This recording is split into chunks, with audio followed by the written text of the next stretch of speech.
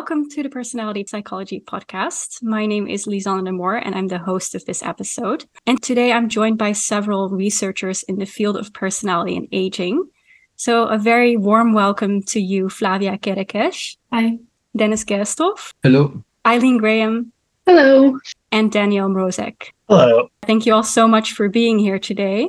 I'm very excited about our discussion about personality and aging. Before we dive into that, I would like to ask you to introduce yourselves and a bit about what your interest is in this field. My name is Eileen Graham, and I'm an associate professor at the Northwestern University Feinberg School of Medicine in the Department of Medical Social Sciences. I'm a developmental psychologist by training, and I came to the study of personality and personality development via my interest in healthy aging. In particular, my particular focus of interest is cognitive aging. So as I began my research career, I was really interested in understanding why some people retain their cognitive health throughout old age and why others don't do so well. And personality traits were one individual differences factor that seems to kind of capture this variability in cognitive health reasonably well. So I've spent a large part of my career exploring questions around personality and cognitive aging specifically. Thank you so much. I'm a PhD student at Tilburg University in the developmental department, working with Nicola Ballhausen, Gabriele Oraro, and Yvonne Brimmer.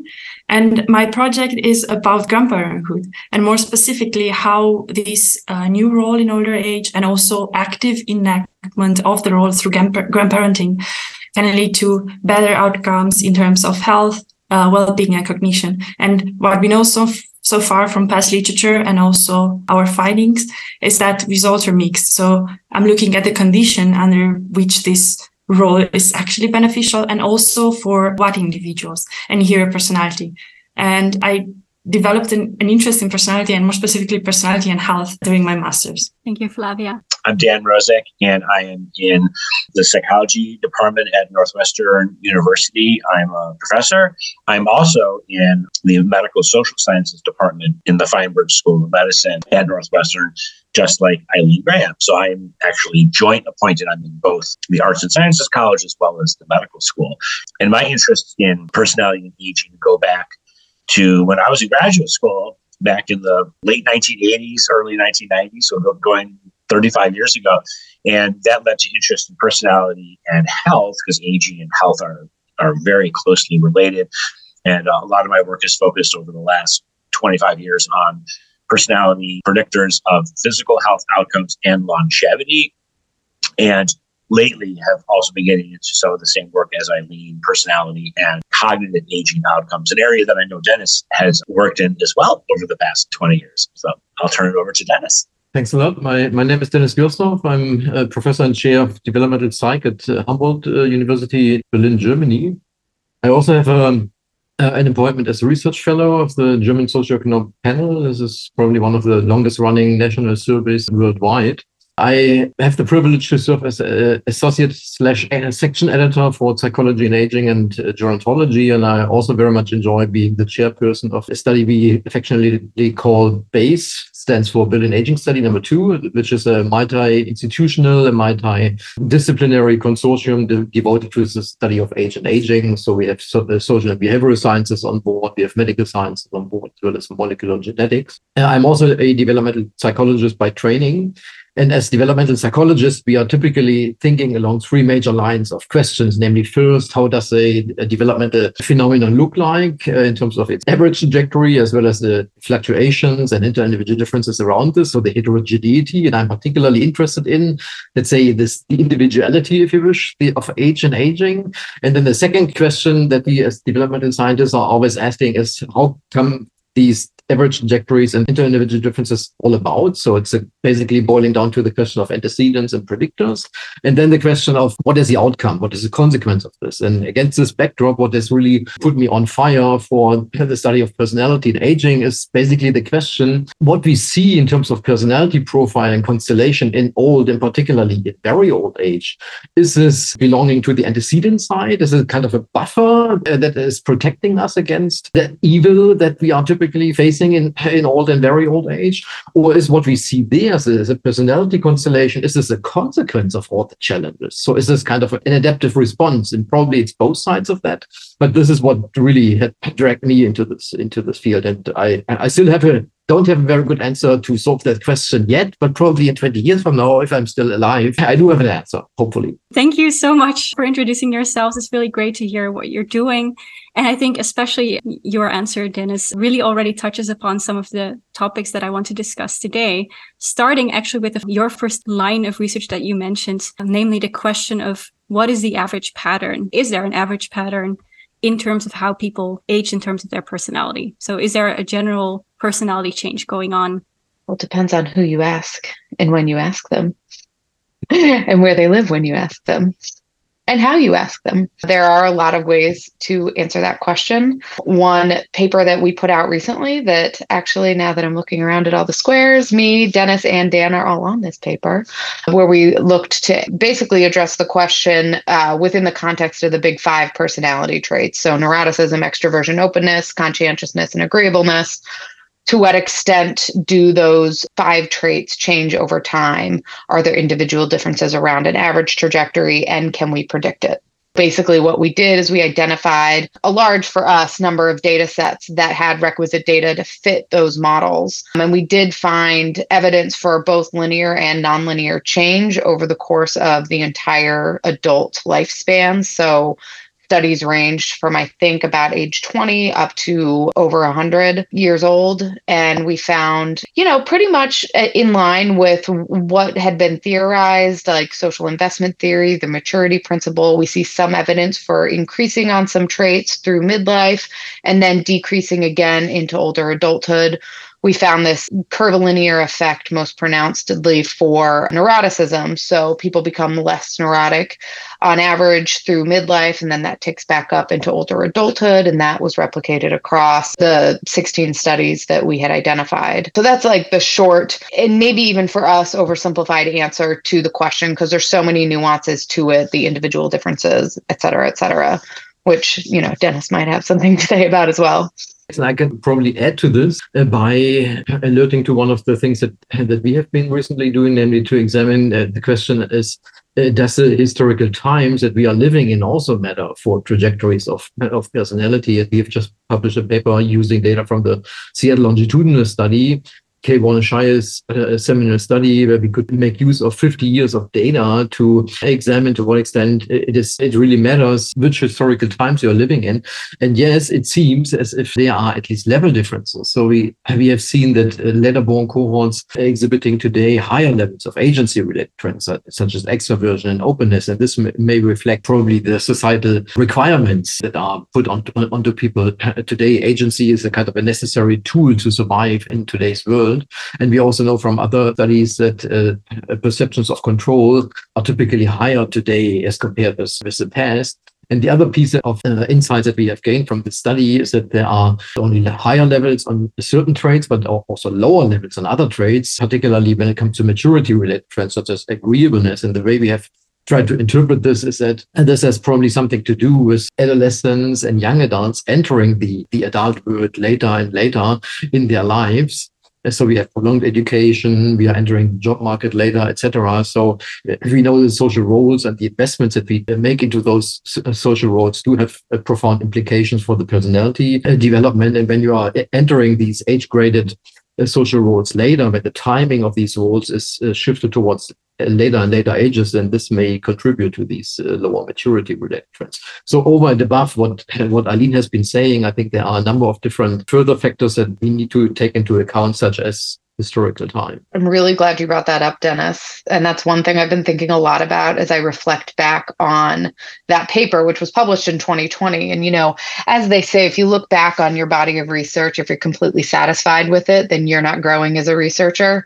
And looking back on that paper, I'm already seeing ways that we could have done it differently, or we can kind of extend beyond that. And I think one piece of that is really tapping into this age period cohort effect in personality development. So there's a lot that we could say about those average trajectories depending on what decade those data sets were initiated. how old those people were at that timeline so we could really tap into the age period and cohort differences. And I think that a really important next step. So I'm glad that you guys are continuing to pursue that. On top of that, although, it's extremely important to look at these average patterns, as Eileen described in the paper that Denis and her and I did back in 2020. And it's certainly extremely important to look at the cohort effects that Denis talked about. But it's important to keep in mind, and Denis had mentioned this at the very beginning, it's important to realize that all of these are dwarfed by the heterogeneity or the individual differences in personality trajectories. The symbol of the lifespan personality development pre-conference of SPSP is a spaghetti plot that shows all the 1,000 different personality trajectories. You can certainly identify an overall pattern for any trait or any construct. It doesn't have to be traits, any kind of personality characteristic or any kind of well-being characteristic. You can identify an overall pattern. You can identify even cohort effects, in that overall pattern. But there will always be this very large range of individual differences around any given average trajectory. And that's fascinating to me. Like, why is it that there is so much ideographic variation? That's something we can perhaps get into later on in the podcast, because there's some interesting ideas about what gives rise to this heterogeneity. Peter Molinar and Emery Beck and others have ideas about why this heterogeneity comes about. So I'll stop there. Yeah, thank you so much for this very first take on aging and personality. So it seems to me that from your answers, I get that there are some complicating factors, namely cohort effects. We have a lot of individual differences in addition to that general trajectory. But from Eileen's response, I got that at least if I'm looking at my parents and my grandparents, what I should at least expect is that they're going to become more neurotic. Is that correct? Maybe. On average. On average. This is the whole idea behind like individual differences research, is that not everybody changes. Your grandparents might decrease in neuroticism. They might not change at all. What we captured was the average effect. But like Dan was saying, that spaghetti plot, like there are individual differences in all of these trajectories. So kind of accounting for that, like why do some people change in this direction and others don't, is another next step that people are trying to capture. I like this idea of, because we see this in increases in neuroticism towards old age and towards end of life, and also decreases in conscientiousness. And I think it's interesting that maybe, these are adaptive for older adults as they are changing, their health is changing, and they need to adjust their goals to their new situation. And this would be then in line with Balte's theory. So lifespan is characterized by both losses and gains. And then in older age, you have more losses that kind of prompt you to reevaluate your goals. And maybe it's no longer that much necessary to have achievement-striving goals when health is declining fast. To add to this and to broaden the scope a bit, so one of the things that I have thought about while prepping for this podcast is, let's probably not only talk about the big five, but there are other individual difference characteristics that are of major importance. So let's just think of loneliness. And coming back to your question of what about the expectations for your parents, it may actually depend upon the age that your parents are growing into. And we as developmental psychologists are borrowing from Baltes' terminology, differentiating between the third age and the fourth age. Third age would be people in their 60s, 70s, and fourth age would be people in their 80s, 90s, and at the very end of life. And coming back to loneliness, because I picked this theme, because the pattern of loneliness needs to, or the general narrative when it comes to loneliness needs to be differentiated a bit, because at least from my point of view, to one-sided. So yes, it is a good thing that in the UK, for example, or in Japan, they have prioritized loneliness as a public health issue by appointing ministers of loneliness, which is a very, very good thing. Right. But when it comes to the empirical evidence, we see that in the third age, so people in their 60s and 70s, for them, the rates of loneliness are down historically. So they are not on an upward trajectory, but rates of loneliness are lower today as compared with rates of loneliness some 20 or 30 years ago when we look at people in their 60s and 70s. And this is way, way different from, let's say, young adults or adolescents. So we have this meta-analysis from Lisanne de Moor demonstrating that loneliness among emerging adults is rising. right? And we know, for example, that in the fourth age-related increases in loneliness are through the roof. So they are eating up those historical reductions. So it really depends upon the age that we are talking about. And we actually don't know anything about loneliness midlife. So the answer to your question is what to expect is really depending upon the age that we are talking about. Yeah, so also if we're talking about older age, we actually need to talk about two different stages in that period.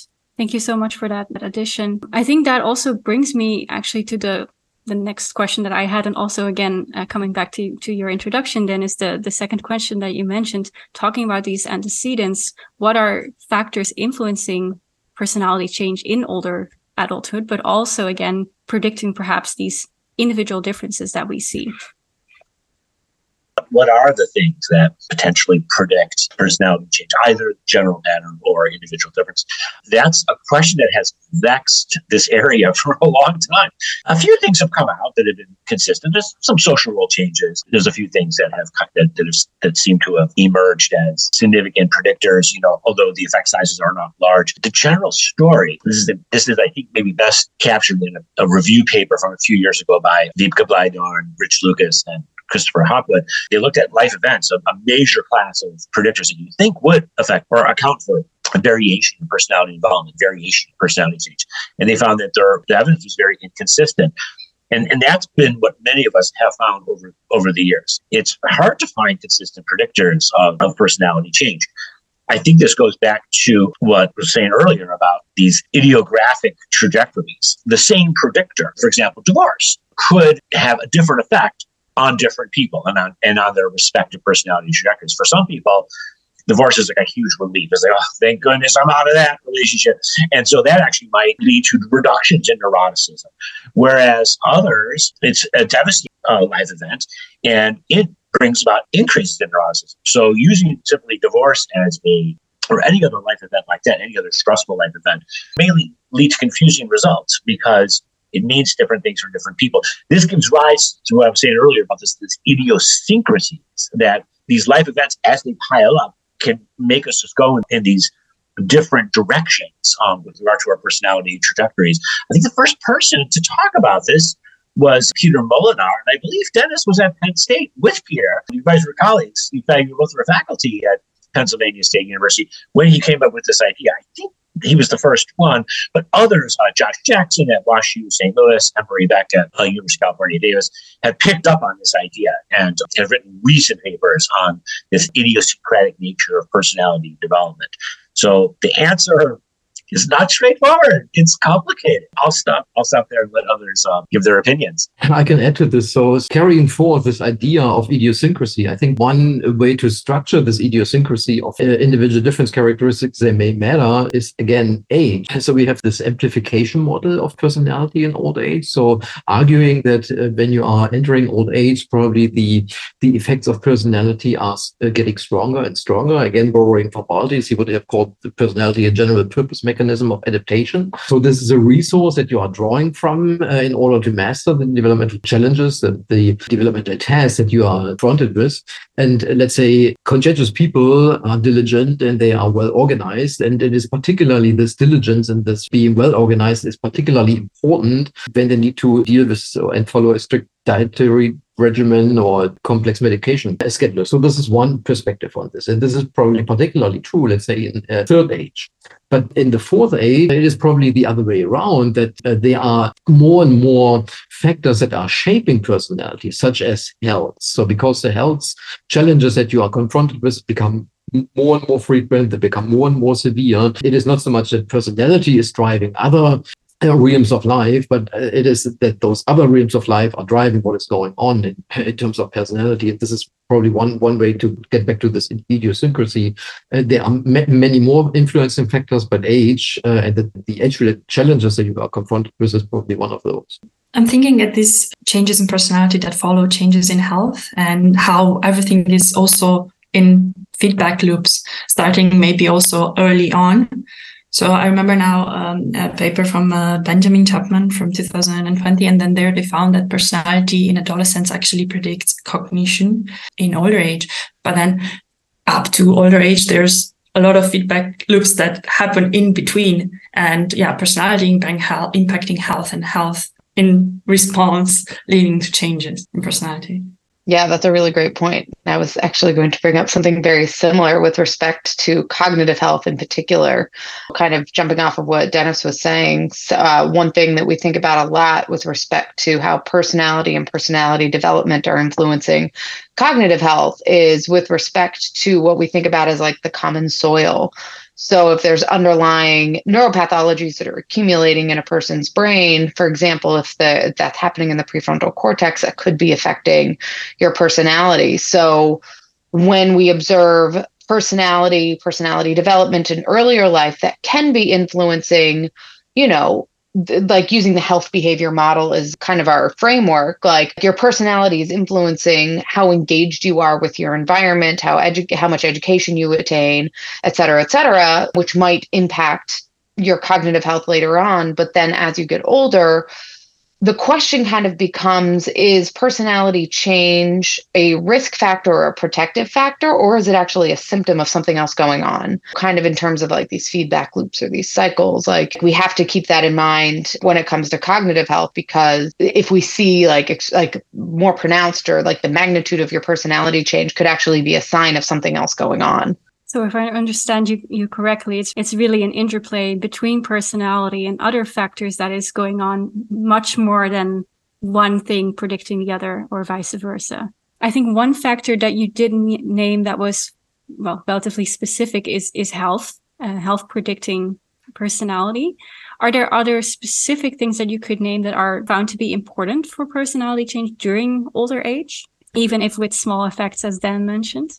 Some of the things that everyone here, Denis, Eileen, have all mentioned is social things like loneliness, social factors. I think those are things that, in addition to health, in older adulthood, could operate in one of these feedback loops that was mentioned earlier. Different aspects of social support, aspects of one's social network, and essentially one's social life, including things like loneliness, which has been discussed earlier.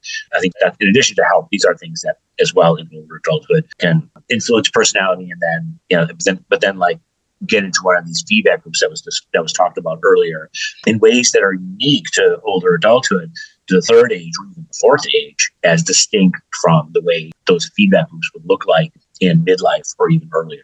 You've all already given some reasons for why we may want to study personality in older age, there being unique feedback loops, it being related to health, it being related to loneliness. But what do you think are the most important reasons why we want to study, why we should be interested in personality during this later life stage, as opposed to perhaps other life stages? I wouldn't take any particular phase of life be more important than another.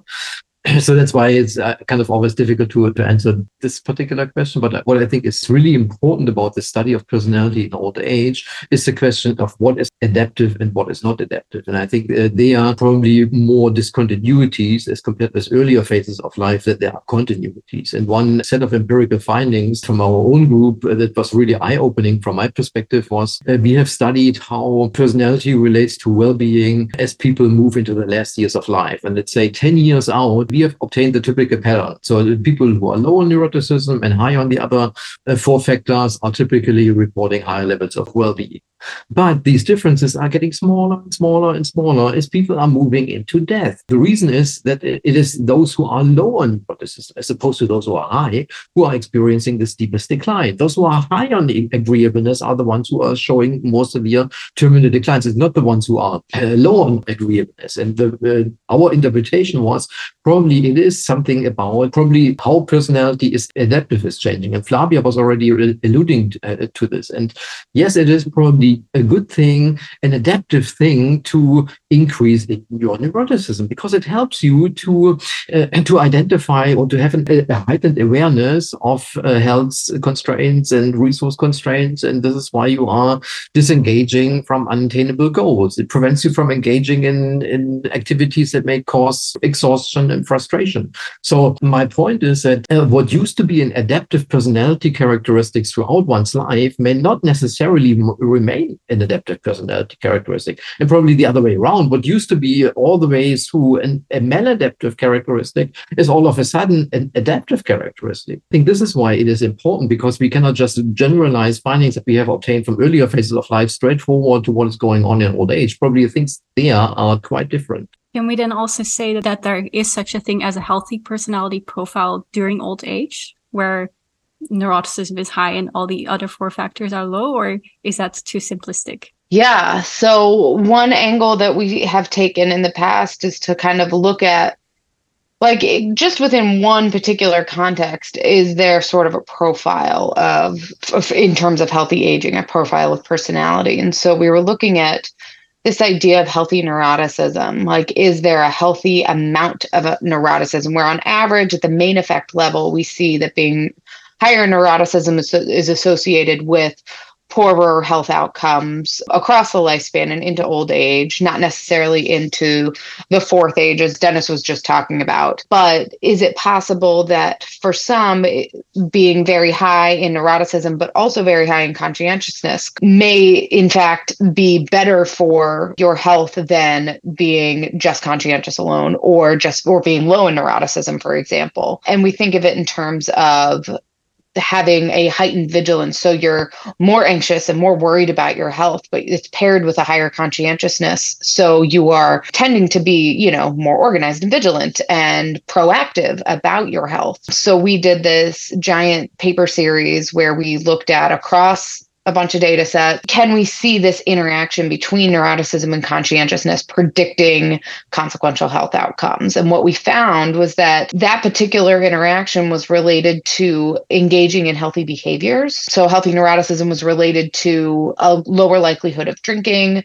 heavily, smoking, greater engagement in physical activity. But we did not find that it was consistently related to the onset of chronic conditions or with mortality. So a little bit inconclusive there, but like if we're thinking about it in terms of like a mediator model, it's related to that A path. So it's related to engaging in healthier behaviors, but not necessarily to your health downstream. So that might kind of tag on to what Denis was saying about like later on in life. That's not necessarily what it's all about, because, being more neurotic. And did you find anything with conscientiousness specifically, Denis? Because you mentioned neuroticism and agreeableness. What did you find with conscientiousness?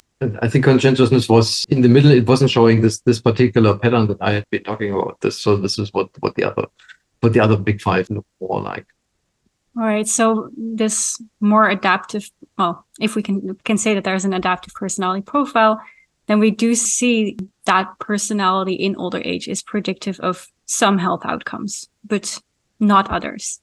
Do you see that as the most important outcome in terms of like old age, or do you see other important outcomes of personality in that life stage as well? I would say mortality risk is probably not the most important outcome. Things like healthy aging and health span, quality of life, having a good life when you're an older adult is probably those are very important outcomes. We're really at the beginning of kind of like exploring whether personality predicts these, but I would suspect that they do. I think this idea that we've been talking about, that what is adaptive personality might be very different at different ages. What might be maladaptive at one age is adaptive at another. That's a fascinating idea, and there's parallels in other areas. There's this idea of antagonistic pleiotropy that comes out of evolutionary biology that essentially is the same idea, something that has a positive effect earlier in life, has a detrimental effect later, or vice versa. These are very powerful ideas that have been explored not only in psychology, but by other fields as well. So I think we're on to something quite important here. Probably to add to this, I think the interplay also between personality on the one hand and cognitive functioning on the other hand is we are also only beginning to understand that. So yes, there's evidence that openness to experience may operate as a buffer against cognitive declines.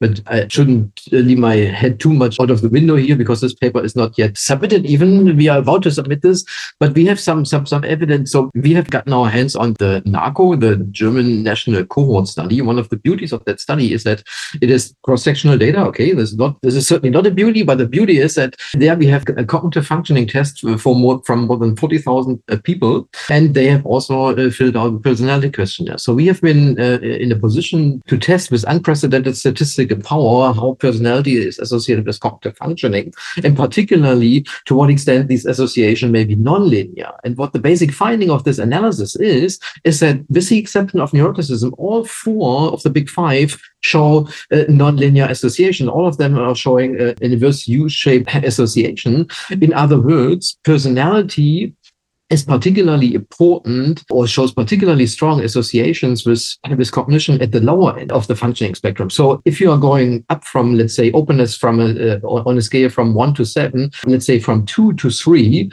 then this 1 unit difference is associated with compensation in quotes of cognitive differences that amount to 10 years. So this is not negligible. Right.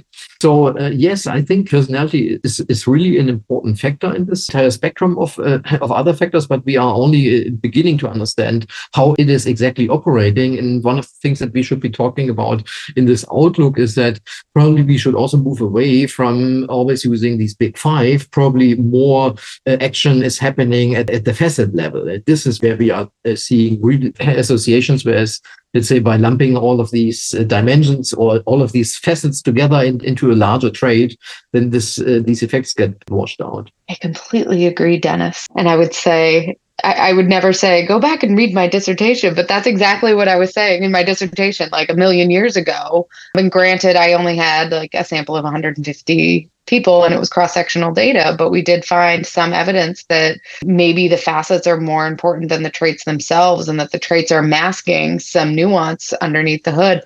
And I think we're kind of starting to head in that direction. So just coming off of ARP, the Association for Research and Personality, you guys know what that is? Haha. Back in July, there's like this big conversation about moving beyond the big 5 and drilling down into the facet level or even at the item level.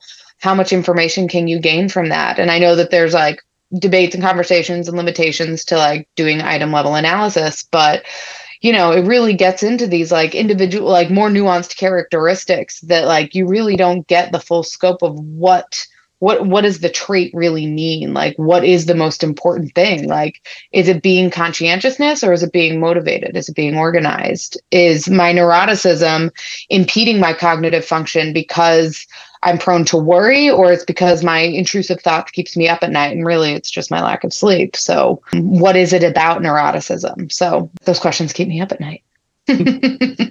I completely agree with this. And I want to add that, yeah, this is one thing that interests me and also related to grandparenthood, because when reading through literature, what we see in qualitative studies that newly grandparents report this role as something that made them have a new outlook on life and made them happy and enjoy.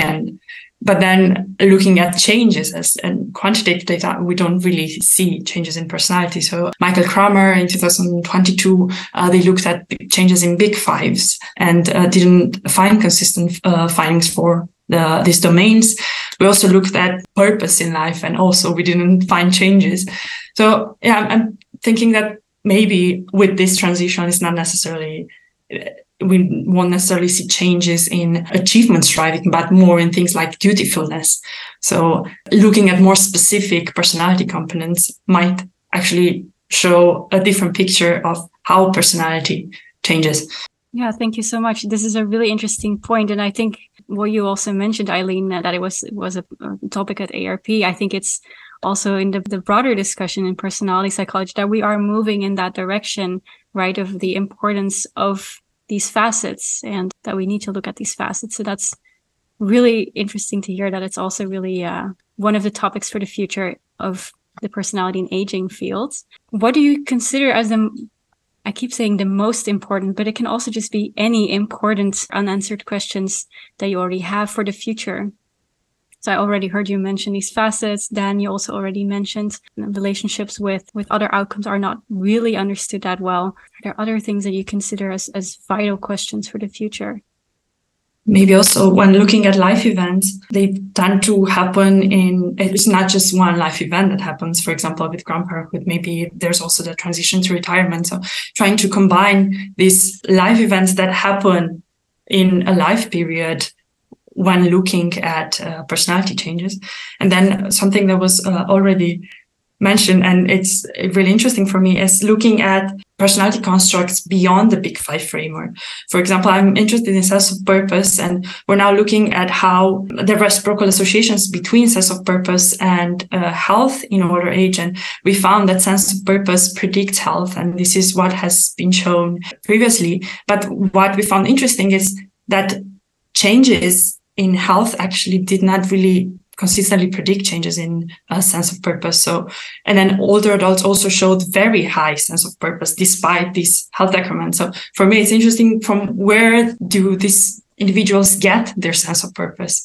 That's a great answer. I was going to say something very similar in terms of, I was thinking about what you were saying with respect to grandparenthood and these like life events that are really specific to older adults. So when somebody retires, when somebody becomes a grandparent, if and when, assuming most of those things happen, they don't always, but how does that influence things that are not the Big Five, like one's sense of purpose or one's social isolation or their generativity? So all of those things can be influenced by those life events that are very specific to like early older adulthood, and how those might then in turn impact, overall well-being and health, I think are really big, important questions. Yeah, probably to add to this, and coming back to one of the things that we have discussed earlier, is the question about historical shift in personality trajectories. So what I had reported on versus higher levels of agency-related traits, lower levels of maturity-related traits. But what we don't see there are changes in the actual rate of change or in the onset of change. So this seems to be invariant across historical time. This is very much in line with what we have seen in many other areas of life. So for example, for cognitive functioning, we see these massive level shifts. So let's say older adults today are cognitively much, much fitter than older adults of the past. And we are talking about something like 1 standard deviation, if not more difference, about a 20-year period. These are massive effects. But when we look at the rate of change, it's completely in parallel. And this brings us to the broader question, is this really a substantive phenomenon? So is it really there? Or is it, let's say, driven by our poor man's approach, by, us being underpowered, not having tested people often enough? Or do we need to wait longer? So let's say, 20 years of time may suffice for these level differences to appear, but it takes 40 or 50 years for those change differences to appear. Or are our scaling, our measurement instruments not subtle enough to pick up these minor changes? So I don't know. And I think we need to do a better job at resolving these analytic and data collection issues so as to exclude these as contributing to the larger phenomenon. And of course, we also need to better understand what are the explanatory factors. So yes, we do some post-hoc interpretation and say, yes, it's probably these differences in the timing of social investments, but we actually do not know because we have not tested this. And what we need to do is to really make use of analytic tools that allow us to test this. And there are, let's say, propensity score matching techniques around. In other fields, we don't even need to identify real twins. We can even operate with synthetic twins. This is something that Nilam Ram is currently working on. And I think this is something that we need to pick up on more and more in order to also get our fingers onto the explanatory factors, not just do the description. We have done a good job so far at the description, but we need to move on to do the explanation and prediction part, and even intervention part at some point. What it sounds like you're saying, Denis, is that the phenomenon we're seeing might be preserved differentiation or differential preservation. It might be the Flynn effect. It might be statistical artifacts or methodological design flaws. Could be any number or combination of those things. And some of those, the only way to answer them is to first invent the time machine and then go back in time and start the studies over. Exactly. And use all the knowledge and wisdom we have now, if only that was possible. But I completely agree with what you're saying, and that using what we know now to use the data to our best ability could really help. And now we are in a position that we can really harvest the fruits of what other people have been sowing some 50 years ago. Probably we should be sowing out, proceed in a similar manner so that our successors, people who will be following us, can harvest the fruits of the seeds that we are sowing. Okay, so really questions related to theory, related to methodology, but also related to content questions, right?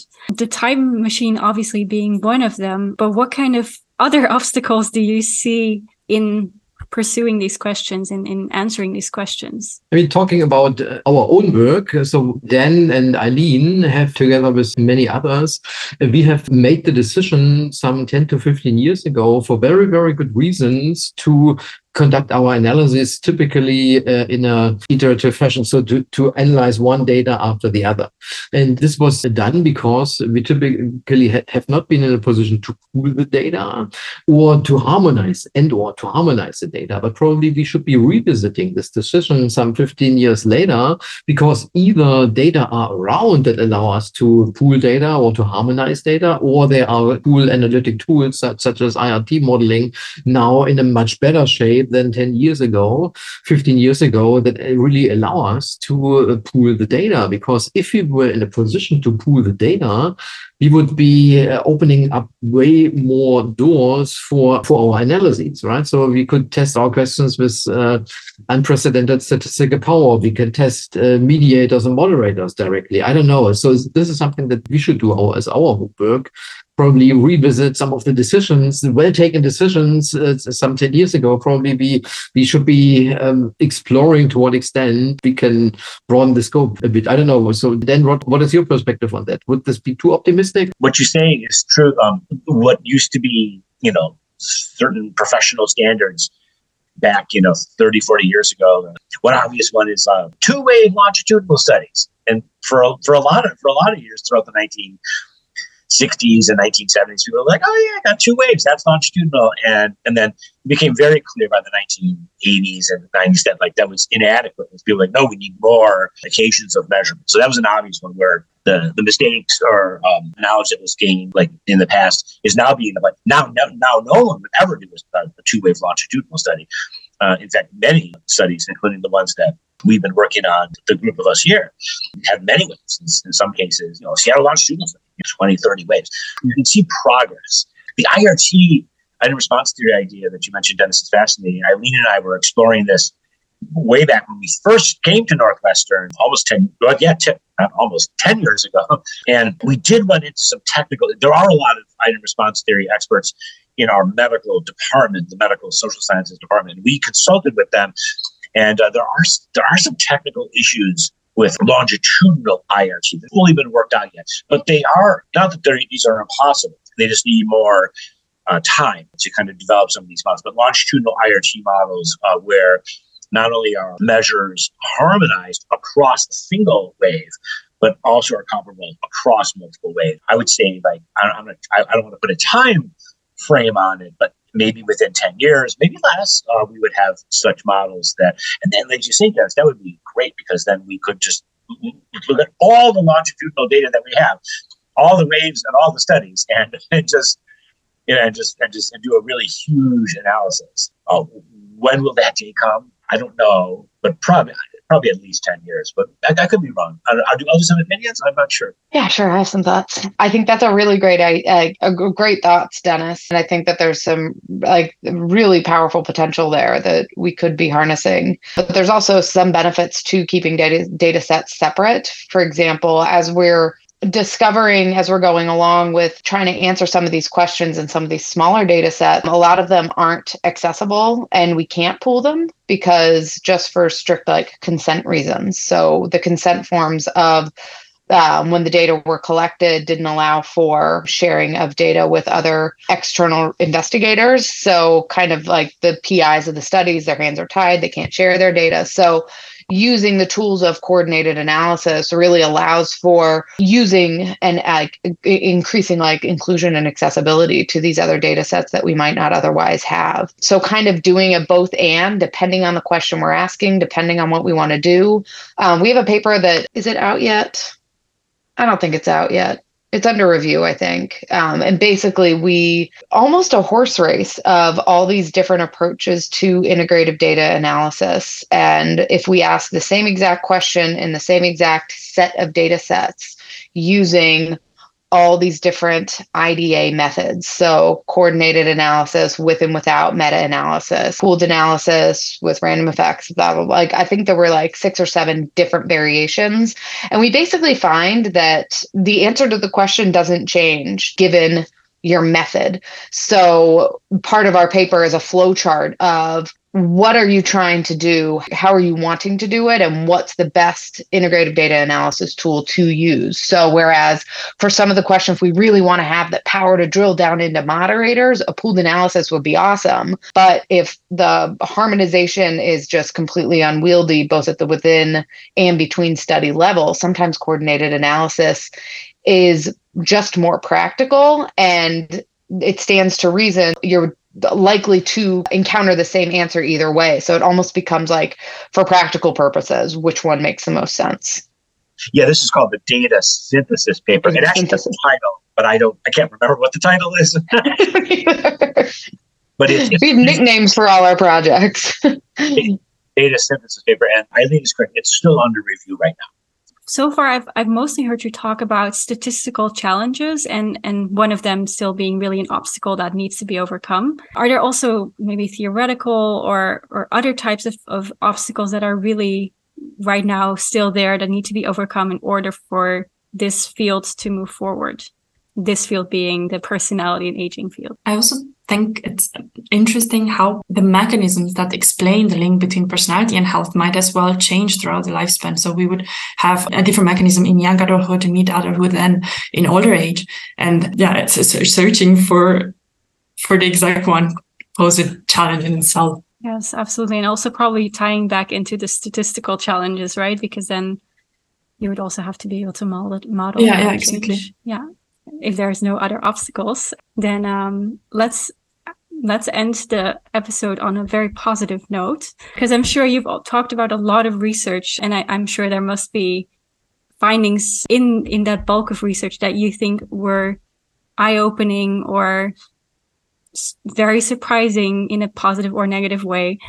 So I was just wondering if you could share what are, in your opinion, the most interesting or surprising findings that you've come across in this field of personality research. They can be your own findings. They can also be of other people.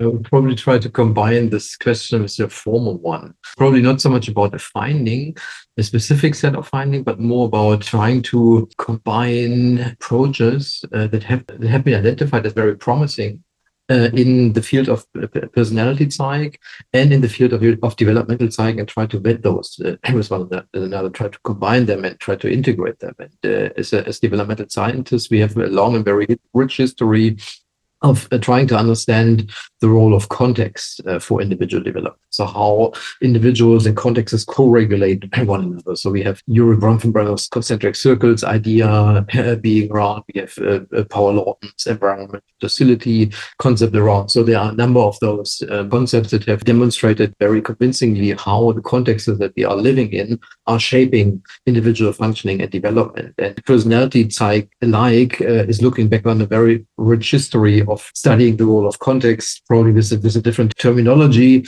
but a similar richness. So just think of the diamond model, for example, from John Routman. So the situational taxonomies. And if you're in a position to combine and integrate these and apply this to the study of old adults, and particularly very old adults, I think we can learn quite a bit by really trying to better understand, let's say, the daily life dynamics. And our colleagues in Münster, Mitya Bak, Stefan Nestler, Katharina Goikes, they have been forwarding a model, at least my naive understanding, very much walking in the footsteps of Walter Mischel, and they're trying to look at classes of situations, so that you have to be flexible in order to adjust your strategies across different situations. So in this sense, variation from one set of classes to the next is a very good thing. But if you are using a similar flexibility or set of fluctuations within the same set of situations, then this may be maladaptive. So think of, it is a very good thing to show different social behavior as compared, or when you are dealing with your kid, as opposed to dealing with your boss at work. So in this sense, fluctuation is good, but if you are showing a very strong variation in obviously with your kid, then this is very irritating. It's very maladaptive. And I think we as developmental psychologists can many things learn from the developments in personality psych in order to better understand the big picture questions that we are after in the study of old age. Right now, my favorite thing that we found recently, and this is another paper that's under review, was a coordinated analysis looking at just very simply the extent to which big five personality traits predict odds of dementia. And as has been the case with just the theory behind random effects meta-analysis and coordinated analysis, and in our own experiences, that we generally see a lot of heterogeneity that we try to explain. So why do we see this spread of effects? What can account for it? But when it came to predicting dementia odds, we found a very cleanly replicated effect across, I think, Dan, 9 data sets, that neuroticism predicts higher odds of dementia and conscientiousness predicts lower odds of dementia. And the forest plot is like a straight line down for both, like very little variation, like it's robust and it's a fairly strong effect for all studies. So that was really exciting and kind of surprising, but exciting. Do you have any idea about what is going on and what is explaining that effect? Well, that's our whole research area, is to try to drill down into exactly what's going on and why. We didn't try to answer the question of why or what sort of mechanisms or moderators are going on. This was just, can we replicate the main effect? And we did. So I think our next steps will be to go into basically moving the signal around. So what can account for that? Are these effects stronger at certain ages, less strong at certain ages, et cetera? I guess there are 2 things I would point to that have been in recent years that have been quite interesting. Not necessarily on personality aging, but it's relevant for the topic of personality development in older adulthood. First is a meta-analysis that came out in 2017 that has a number of authors on it. Jane Luo, Radhika Damian, Patrick Hill, Phil Chow, Brent Roberts, and there's at least 2 other authors, a meta-analysis of over 200 studies that were on effects of therapeutic interventions, usually cognitive behavioral therapy, but other types of interventions, including drugs like SSRIs, like Prozac, on typically these studies were looking at psychopathology outcomes. All of these studies also measure personality, and they reported effects of personality, intervention effects. But those were not the points of these papers. These papers were largely in mental health or psychopathology journals. And so it was like the personality findings were a footnote. But what this group did, this is the group that was at University of Illinois, and they found over 200 of these studies and found intervention effects on personality traits. The largest ones were on neuroticism. That would make some sense because all these psychotherapy technique and effects of antidepressants and so on, would have an effect probably more on that trait than on any others. But they found effects on all of the big 5. Of course, these were shorter term. It's not clear as to whether these intervention effects lasted longer, like years later. But the fact that there were over 200 studies in this meta-analysis was quite interesting. That I know there's controversy about, should we be doing interventions on personality, but this meta-analysis seem to indicate that there are intervention effects, and that following on that, the other thing I'd like to mention is a fascinating paper from the University of Zurich in Switzerland. I think the first author was Steger, but Matthias Allemann and some others were on this paper as well, and it got published in Proceedings of the National Academy of Sciences. It describes a digital tool for personality intervention. It's called the Peach. I believe it's still only available in German. I don't think there's any other languages. I think it's only available in German, but it's a digital intervention to try to promote positive personality change. And that's fascinating as well. So I think these are really some interesting developments that have occurred in this area in recent years that I'm excited by. Although I'm aware that many say, oh, no, we shouldn't be doing interventions. And I understand those arguments as well. But these studies are nonetheless very fascinating to me. For me, I wanted to mention actually this paper from Vivian Steger and Matthias Allemann, exactly this intervention study on personality change. But I'm mentioning one now that really I read during my master and it stuck with me. It's a paper from Müller from 2018. And then there they looked at reciprocal associations between extroversion, neuroticism, and objective measures of health. And they made this distinction that Denis mentioned earlier between young old and older adults. Young old in the sample being older than 70 and up to 85, if I remember correctly, and oldest old being those that were older than 85. And what they found in line with lifespan notions is that for neuroticism predicted health only in the young old adults group, but then the reverse was true for the oldest old. So in this group, changes in health actually led to changes in neuroticism. And I find it super intriguing. And I like this distinction and the focus on this oldest old, because different things might happen towards later on in life. And another one that I think is really interesting, it's on cognition. And it's a paper of Gabriel Laru, where they found that personality predicts cognition as we know, but they also looked at involvement in leisure activities. And they found that extroversion and openness was linked to higher involvement in social, in physical and mental leisure activities. And one interesting thing for me was that openness was linked to social activity to a similar degree as to mental activity. So older adults seem to get cognitive stimulation also through social interaction as well. So this is, of course, super interesting for me because of the grandparenthood interest and grandchild caregiving, who might as well have an impact on cognition. It's good to hear some of these really interesting findings. Also, hopefully for the listeners who may find it a calling card for the field of personality and aging. Thank you so much for agreeing to be here and to talk about personality and aging and to share your own research and your vast knowledge of other research. It has really been a pleasure. Thank you very much for having us. Thank you.